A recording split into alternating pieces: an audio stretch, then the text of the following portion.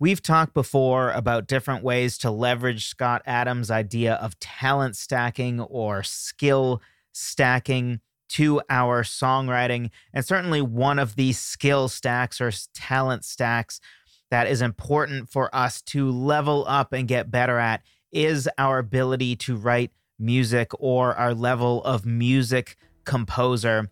So in this episode of the Songwriter Theory podcast, we are going to talk about what I think are the main 4 levels of music writer and how to know which one you're a part of and how to level up.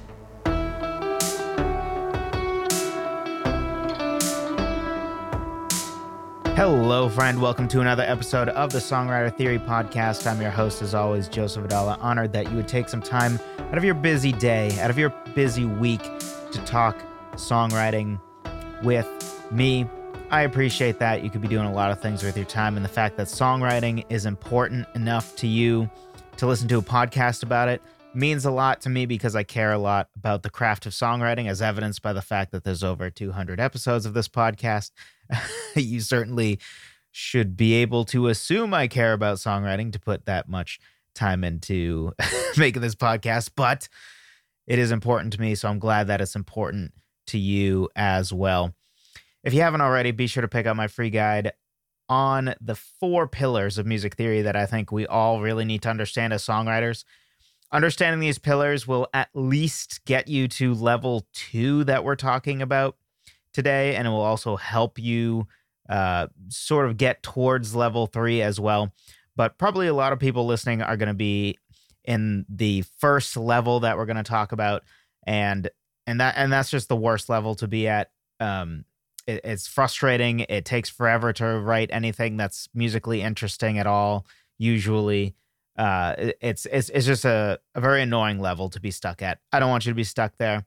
So if you find yourself like, oh yeah, I'm kind of at level 1, be sure to pick up this free guide. Gives you the 4 pillars you really need to know that will help you get to level 2 and beyond. I know music theory sometimes is a thing that people are like, oh, it sounds so hard and academic. It's not.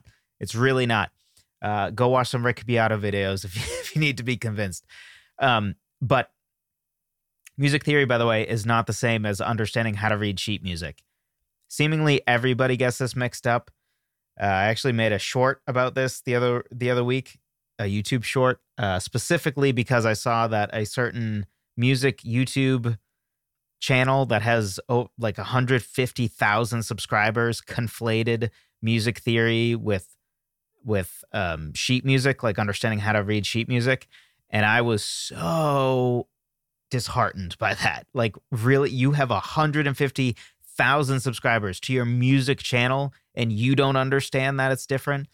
And overall it's a good channel, and my goal is not to slam anybody, so I'm not even going to name them here, but that just was really indicative to me. Like, wow, this is such a rampant problem that people don't understand the first thing about what music theory even is, which I think is why so many people wholesale reject it, because they don't even know what it is. They think, oh, music theory is like understanding how to read notes and understanding what like 2 sharps means, and all. Like, no, it has literally nothing to do with that. Nothing at all. If you want more on that, I have podcasts about it. If you want a short answer, I think I put a short up recently on the YouTube channel that very quickly breaks down and gives like an analogy to explain the difference between music theory and sheet music. But anyway, that's not what this episode is about. But there's the first aside. There's the first aside for this episode.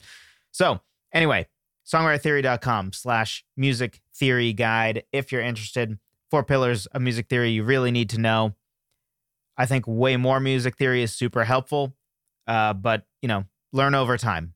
Don't try to teach yourself everything right away.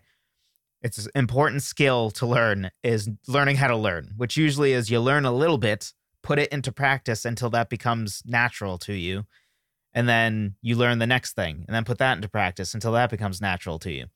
That's the best way to learn. So it's just 4 pillars. That's why it's kept super simple. Those 4 pillars will also take you a long way, especially if you are in the aforementioned first group we're talking about, which let's dive right in.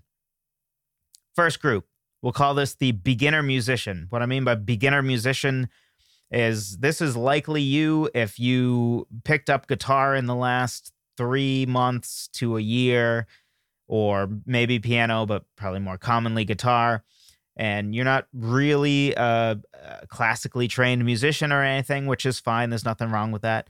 But you know, you're sort of a beginner to the whole music thing. Maybe you decided to pick up an instrument kind of because you wanted to learn songwriting. And overall, this level is largely sticking with common chord progressions tethered to keys. So how to know if this is you before we talk about how to level up and what the difference is. How to know if this is you. This is you if you're someone who generally will look up or use what you know to be common chord progressions, like G, C, and D, G major, C major, and D major, and then use them. You likely don't understand keys or why those chords work together or even what their relationship is. You just know and might say something like, oh, a G chord sounds good when it has a C chord before it and a D chord before it, which is technically kind of true, but it's not. It shows that you don't really understand why, and it has some truth to it, but it's not really true. It's kind of like when people say, "Oh, major is happy." Like, well, kind of, and a lot of times those two go together, but there's way more to it than simply that. So anyway, if you're a person that, for the most part, looks up common chord progressions and you think in terms of like, oh, C major, F major, G major, I know that's a common chord progression. This is you. So how to level up. This one's the simplest how to level up. Literally grab the free guide I talked about. Like that is the best way to level up. It just is. Really, it's, if you don't want to grab the free guide for whatever reason, because again, it's free, but if you don't want to grab it, learn keys and chords in the context of keys. So when I say learn keys, I mean learn things like, okay, what notes are in C major, or how to figure out like what a major key really is, and then how to figure out what D major is versus G major, and understanding at a pretty deep level really what keys are, major and minor. Don't worry about modes yet. But if you understand major and minor keys, or even really just major, because minor key has a relative major that has the exact same notes. It just has a different note that's treated as the tonic or the root note. But learn keys so that you understand things like, for example, you should be able to understand when I say, oh, okay, the key of D major. If right now you know, oh, D major, that's D, E, F sharp, G, A, B, and C sharp, then you understand keys. And then the other one I said was chords in the context of keys. So what I mean by that is you may know that G major is, well, a major chord, and you may know that G major has the notes G, B, and D. That's great. But ultimately, what is a more important thing to understand than things like, oh, G chords, C chords, and D chords go together? What's more important is to understand the Roman numeral notation of chords, meaning you understand what a 5 chord is or what a 2 chord is, a minor 2 chord. If you know what that is, and if you know what keys are, then you're probably at least at the next level. Congratulations. If you don't, then that's how you need to level up. Learn keys and learn chords in the context of keys. I'll give a very brief, I have, again, whole episodes dedicated to this. I have a free guide I offered to, and many of you probably have already gotten it, so I don't want to waste too much time on this. But quick version is you understand that in the context of C major, a G major chord is a 5 chord, and therefore a G major chord in the context of C major really sounds the same in the context of a song in C major as an A major chord would sound in the context of D major, because an A major chord in the context of D major is a 5 chord. And ultimately, if you have in D major a chord progression that goes from A major to D major, and then you had another song that goes from G major to C major in the context of C major, essentially those two songs have the exact same chord progression, even though both, like all the chords are technically different, but it really has the exact same chord progression. The only difference is it's transposed into different keys. That's the high level version. Again, if you're not there, best way to learn this, just grab the free guide. So the next level is what I would call novice songwriter. And you may notice, Joseph, you didn't even call the first one some version of songwriter. And I had a little bit of existential dread over this. Not really, but I had a little bit of back and forth about this. But I ultimately landed on, it's really hard to call somebody a songwriter if they don't even understand things like one of the last things I talked about, like that really A major to D major in the context of D major is the exact same as G major to C major in the context of C major. It's just in a different key. I feel like if you don't understand that and just basic, like, oh, this is a 5 chord and, you know, this is a minor 6 chord, and in the context of each key, you know, it's more important what the minor 6 chord is than the fact that it's A minor in one key and B minor in another key. It's really hard to call a person who doesn't understand that level a true songwriter.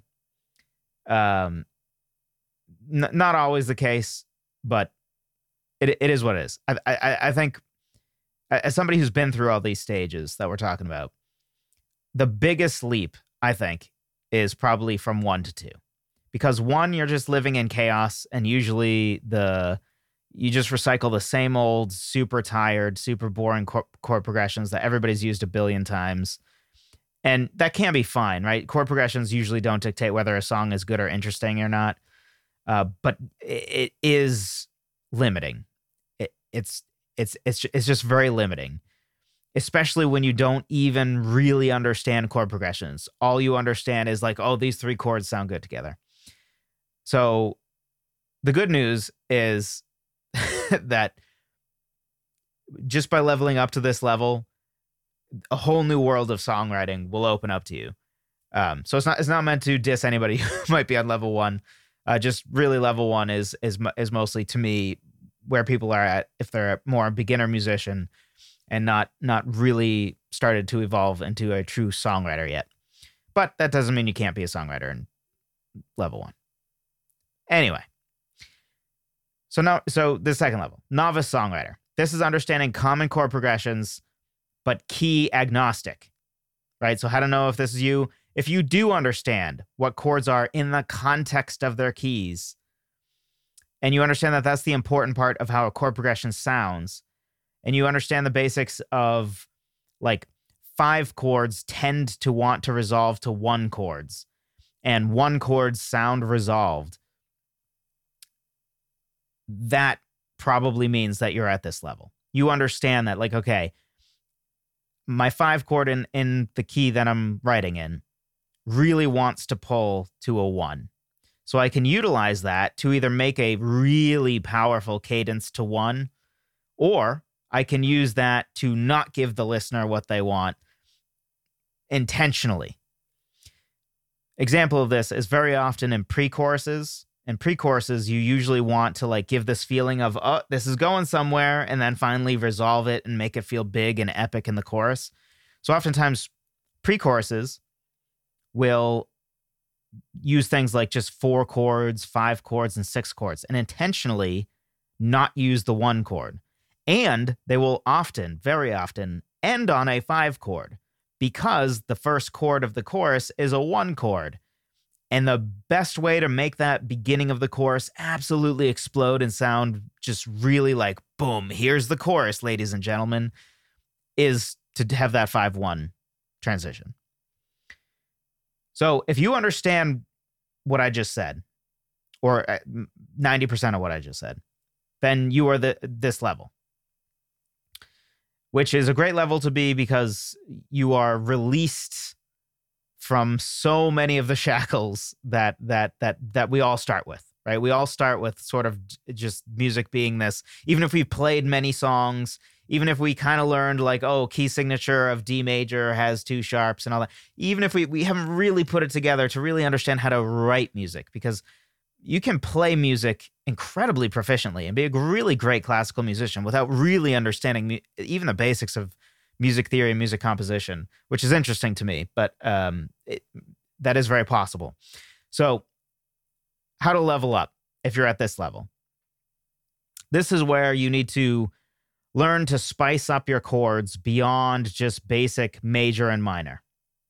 So it's great that you understand that in the context of major keys, your 1 chord, your 4 chord, and your 5 chord are all going to be major, and your 2, 3, and 6 are going to be minor.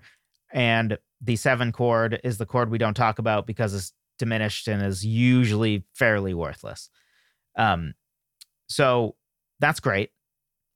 But now we're adding in a little bit more flair. We're learning to utilize add chords and sus chords and 7th chords. And you're also really learning to add things such as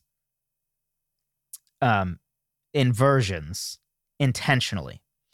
So I've talked about this, I believe, in a video recently, or several videos recently. I don't think I've talked about it on the podcast, but an example of this would be if you have a 1 chord, which I just mentioned, right? That a 1 chord is the most resolved sounding chord. That's your main tonic chord. That's home.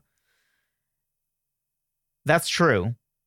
But if you want to leverage the harmony that you get from a 1 chord, so let's say C major. In C major, our 1 chord is a C major chord.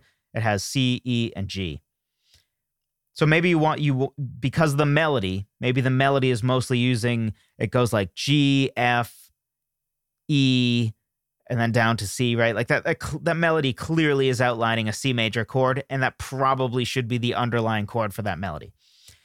So let's say that's the case, but you don't want to make it sound super resolved.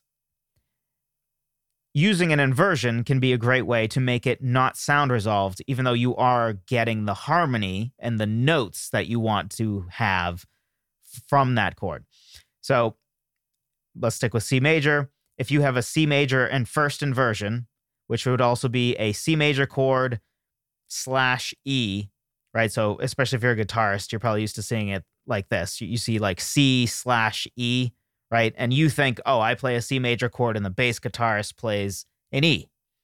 That's the same as an inversion. Not always. Not all / chords are inversions. But if the note that's to the right of the slash, so C / E, if that second note is also a note that is in the chord, then it is an inversion. Otherwise, it's just a separate bass note. So for example, if you have C / F, F is not in a C major chord, therefore it's not an inversion. Anyway, so for that type of chord, you can get the harmony from C major that you may need for your melody line, but not have it sound super resolved.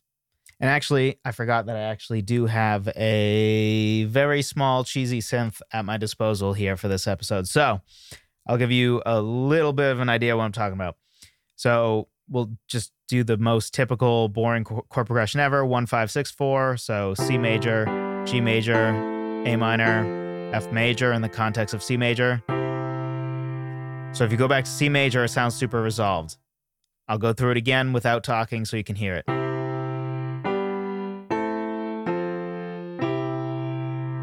Right? That last chord sounds resolved. But what if I just change that last chord to be first inversion, where I have an E in the bass instead of a C?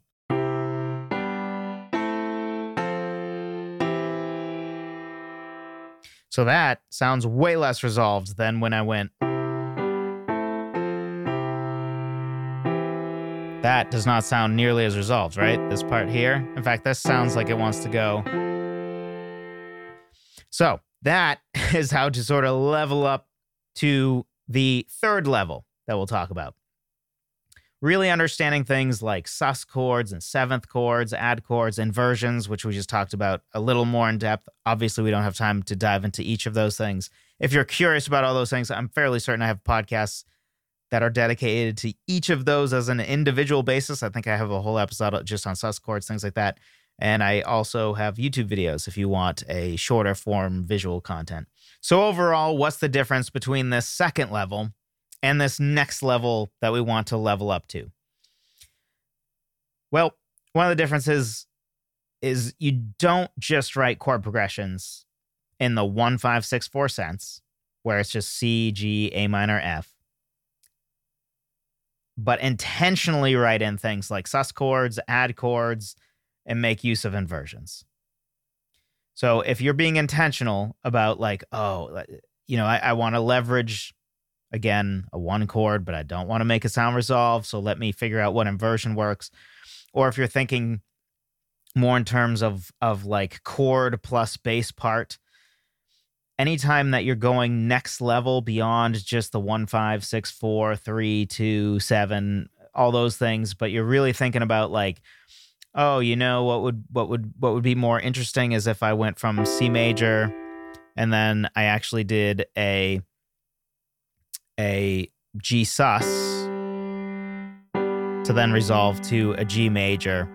Thinking through things like that to create a certain effect, that's how you know that you would be at this next level, which is where I'm just calling somebody straight up a songwriter. Now, also just to be clear, because I've sort of connected songwriter with this, I'm not saying that people aren't really songwriters or what level of songwriter somebody really is based on this.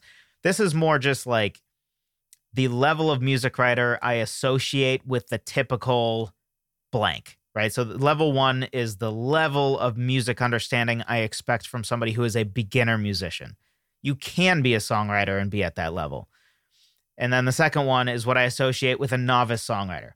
Probably the reason I consider it novice songwriter is anybody who has listened to a podcast or two of mine and has decided to get the free guide on the 4 pillars of music theory, if they read it and they sort of put it into practice so they actually learned it, because just reading it's not going to be good enough. That never is, right? We have to put into practice what we learn to really learn it. If they did that, then even though they might be, on week 4 of songwriting, they're already there, right? So I associate that with novice songwriter. And this is really like, if you've been a songwriter for a while, this probably is the level that I would expect you to be at. If you're not, great news. You can level up to it based on the things I'm talking about in this episode. So it's nothing to feel bad about, but on average, I expect this to be generally the level of somebody that would consider themselves a songwriter. So how to know if this level 3 songwriter, where we're doing what I would call deep chord writing, how to know that if this is you. If you're still writing chord progressions, but you do have a deeper understanding of why things work the way they do. You understand things like how changing the inversion can change the feel of your progression significantly, and that dyads can make your chords more vague, and add and sus chords can spice up your progression or contribute to harmonic voice leading, which is sort of what I touched on a little bit ago with the whole, I could think, let's do C major, G sus, down into G major. That way I sort of get this descending part, right? Where just one note is moving at a time. That's thinking more levels deeply than just like, 1, 5, 6, 4, right? Because now we're thinking about the individual notes and how to sort of have nice voice leading within or between our chords, really. So that, if that sounds like you, probably means that you are at this songwriter deep chord writing level. And then the question is, okay, how do we level up from there if this is the level that we're at? The next level to me is when you understand how to leverage borrowed chords or other altered chords, and usually involves a deeper understanding of harmony and use of things like chromaticism. So if you know how to intentionally break outside of the key that you're in, such as to, let's say in C major, you want to sort of have a surprising chord that sort of has a sense of lift. So you want to borrow from, say, Lydian mode, and therefore you have a major 2 chord, which normally throughout the song is going to be a minor 2 chord, because in the context of major keys, by default, our 2 chords are minor. So in C major, you decide to go to D major instead of D minor, which would be naturally occurring. So C major, D major. But then you also understand, okay, I added an F sharp, which is not naturally occurring in this key, right? So how do I reset people so that they know, okay, I haven't changed keys here. We're still in C major where there's an F natural. So how do I sort of make that point more quickly? So you're intentionally going to that D major to give a sense of rise that you don't get out of normal major, but you do get from Lydian and having a major 2 chord. So I guess understanding of modes sort of connects into this. I think you probably borderline need to understand modes to get to this final level that we're talking about, this 4th level. So you're understanding, all right, I'm switching really to C Lydian, but then I want to clarify, hey guys, calm down. This song's not just changing into C Lydian. It's not changing into G major. I didn't have a key change. I want to re-clarify, hey, I'm actually in C major. So I then want to have a chord after that does utilize an F natural. That way I clarify, like, hey, C major, don't get too excited about that F sharp, because that was only for a moment. So then you'd go C major, D major, and then F major, which has an F natural because F major, and then maybe G major, and now back to C. And it was just a drop in the bucket, right? Like, oh, here's a little exciting. Let's give a little context. So there's our, something changed. Something's different. Something's a little interesting. There's a major 2 chord, but don't get too excited because now we're back to just, C major. And it didn't, fall off the rails. But we were intentional about like, hey, we're going to give this lift from Lydian, but then we're going to bring it back down to earth and be like, okay, we're still in C major. So, and then also understanding that specifically something that I got from that progression from C major, D major, and then F major is I got chromaticism. So just listen to the top part again, because that's what we're getting. You hear it? So learning to utilize borrowed chords in order to get things like chromaticism. And it doesn't even really need to be a borrowed chord. It could be any altered chord. But this next level also is where you really start to learn to write music without thinking predominantly in terms of chords, but more as a sort of halfway between chords and just harmony. And sort of what I mean by that is the last thing we just went over, where I talked about like, hey, did you notice in this chord progression that we have, there's chromaticism? And then connecting it with something earlier I said with the sus chords, with the C major and then G sus resolving down to a G. With those, I was really thinking about the individual voicings, all the individual pitches and notes. I wasn't just thinking in terms of 1, 5, chords as blocks. So I wasn't thinking, C major to G major, so much as I was thinking a hybrid of, C major to G major, but specifically the note C going down to a B, and then the note E going down to a D, and then the note G staying the same, right? So that's C, B, and E, D, and then G, G. For C major, right? Because this is the same chord change as, but doesn't sound the same. I'm thinking about individual voicings. I'm thinking about voice leading. I'm really thinking in terms of harmony. Another example would be you might be making, say, a piano riff or a guitar riff, and you're sort of thinking in terms of something like, I want to leverage the leading tone in order to sort of give a certain dissonance and drive. So my riff might involve something like, so I'm using that leading tone, which is the seventh tone in a major key, which is just a half step below our one, our tonic. So it really wants to lead to it. So thinking in terms of C major, you hear how it like really wants to resolve.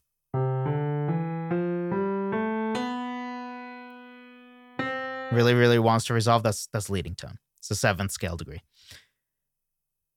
So leveraging things like that and really thinking in terms of individual notes as well as the chords is sort of how you level up, how you get to the next level. So overall, what's the difference? Instead of sitting down and writing an interesting chord progression, you're essentially writing music while utilizing your knowledge of chords as a supplement rather than strictly writing a chord progression. So you're really learning to think at a deeper level where, like, yes, you are thinking in terms of, a 1 chord and a 5 chord, and also like what a sus chord is going to get us. But you're also thinking in terms of individual voicings, and you're able to sort of create your own chords in a natural way because you're more thinking about where you want each individual voice from a chord to go rather than simply thinking of like, the block of C major to the block of G major. You're thinking way more deeply than that. So you might write a bass line that's agnostic of a chord progression and a piano riff in a way that harmonically works without actually thinking about the underlying implied chord progression because you're thinking more in terms of the harmony that's happening within that piano riff. And you could effortlessly add an intentional altered chord or many altered chords in a row to accomplish something harmonically. Often you're looking more at the interplay of all the different harmony lines as a progression of single notes rather than just as blocks of chords, which sort of goes back to the whole, thinking in terms of, I want to add some chromaticism. I can only get that via an altered chord or borrowed chord. And then I also want to give a sense of lift. So that's where that D major comes in to that F major. That is really, to me, what more or less the last level is. That's the difference. What is this last level? Does it really matter? All these names really don't matter at all. For the record, I just made them up because they felt like a good identifier of what these levels are. But this last one is where I consider somebody a true music composer. You're thinking in terms of harmony and altered chords. You are a true music composer. And I think this is important. Of any label that I think kind of matters, I think is this one. And it's because you could see a songwriter. It's a little overly simplistic, but you could see a songwriter basically as a combination of certainly a music composer and a poet.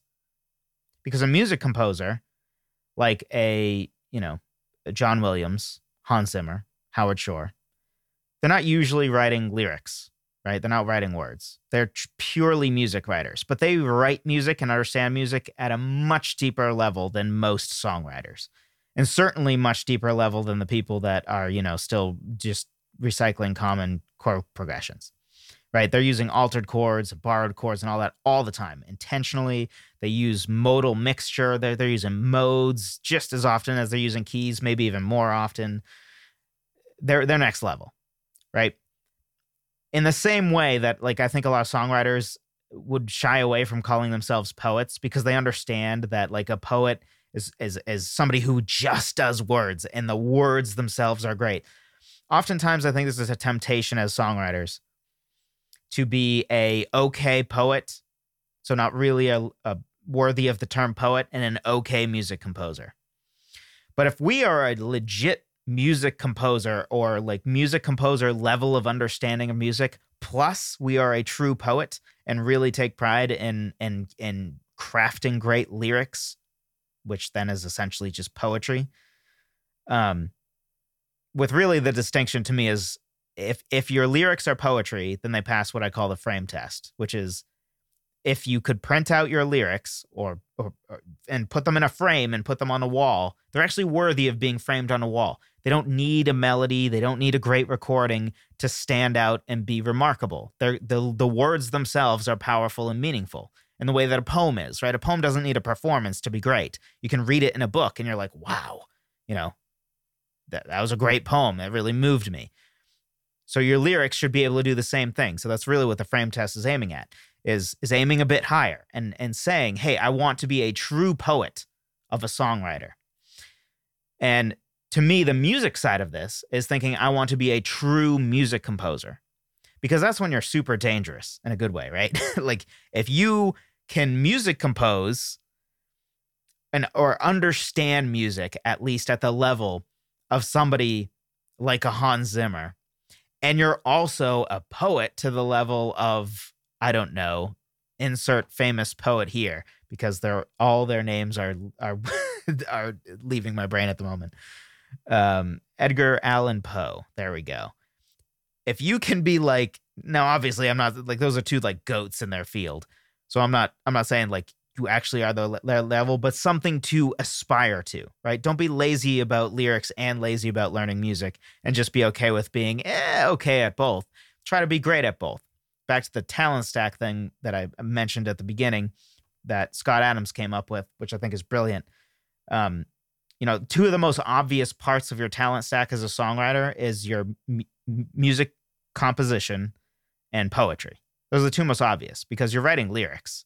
So whether you take it seriously or not, you're writing lyrics. So like, you are a poet. You might be a really bad poet, but you are.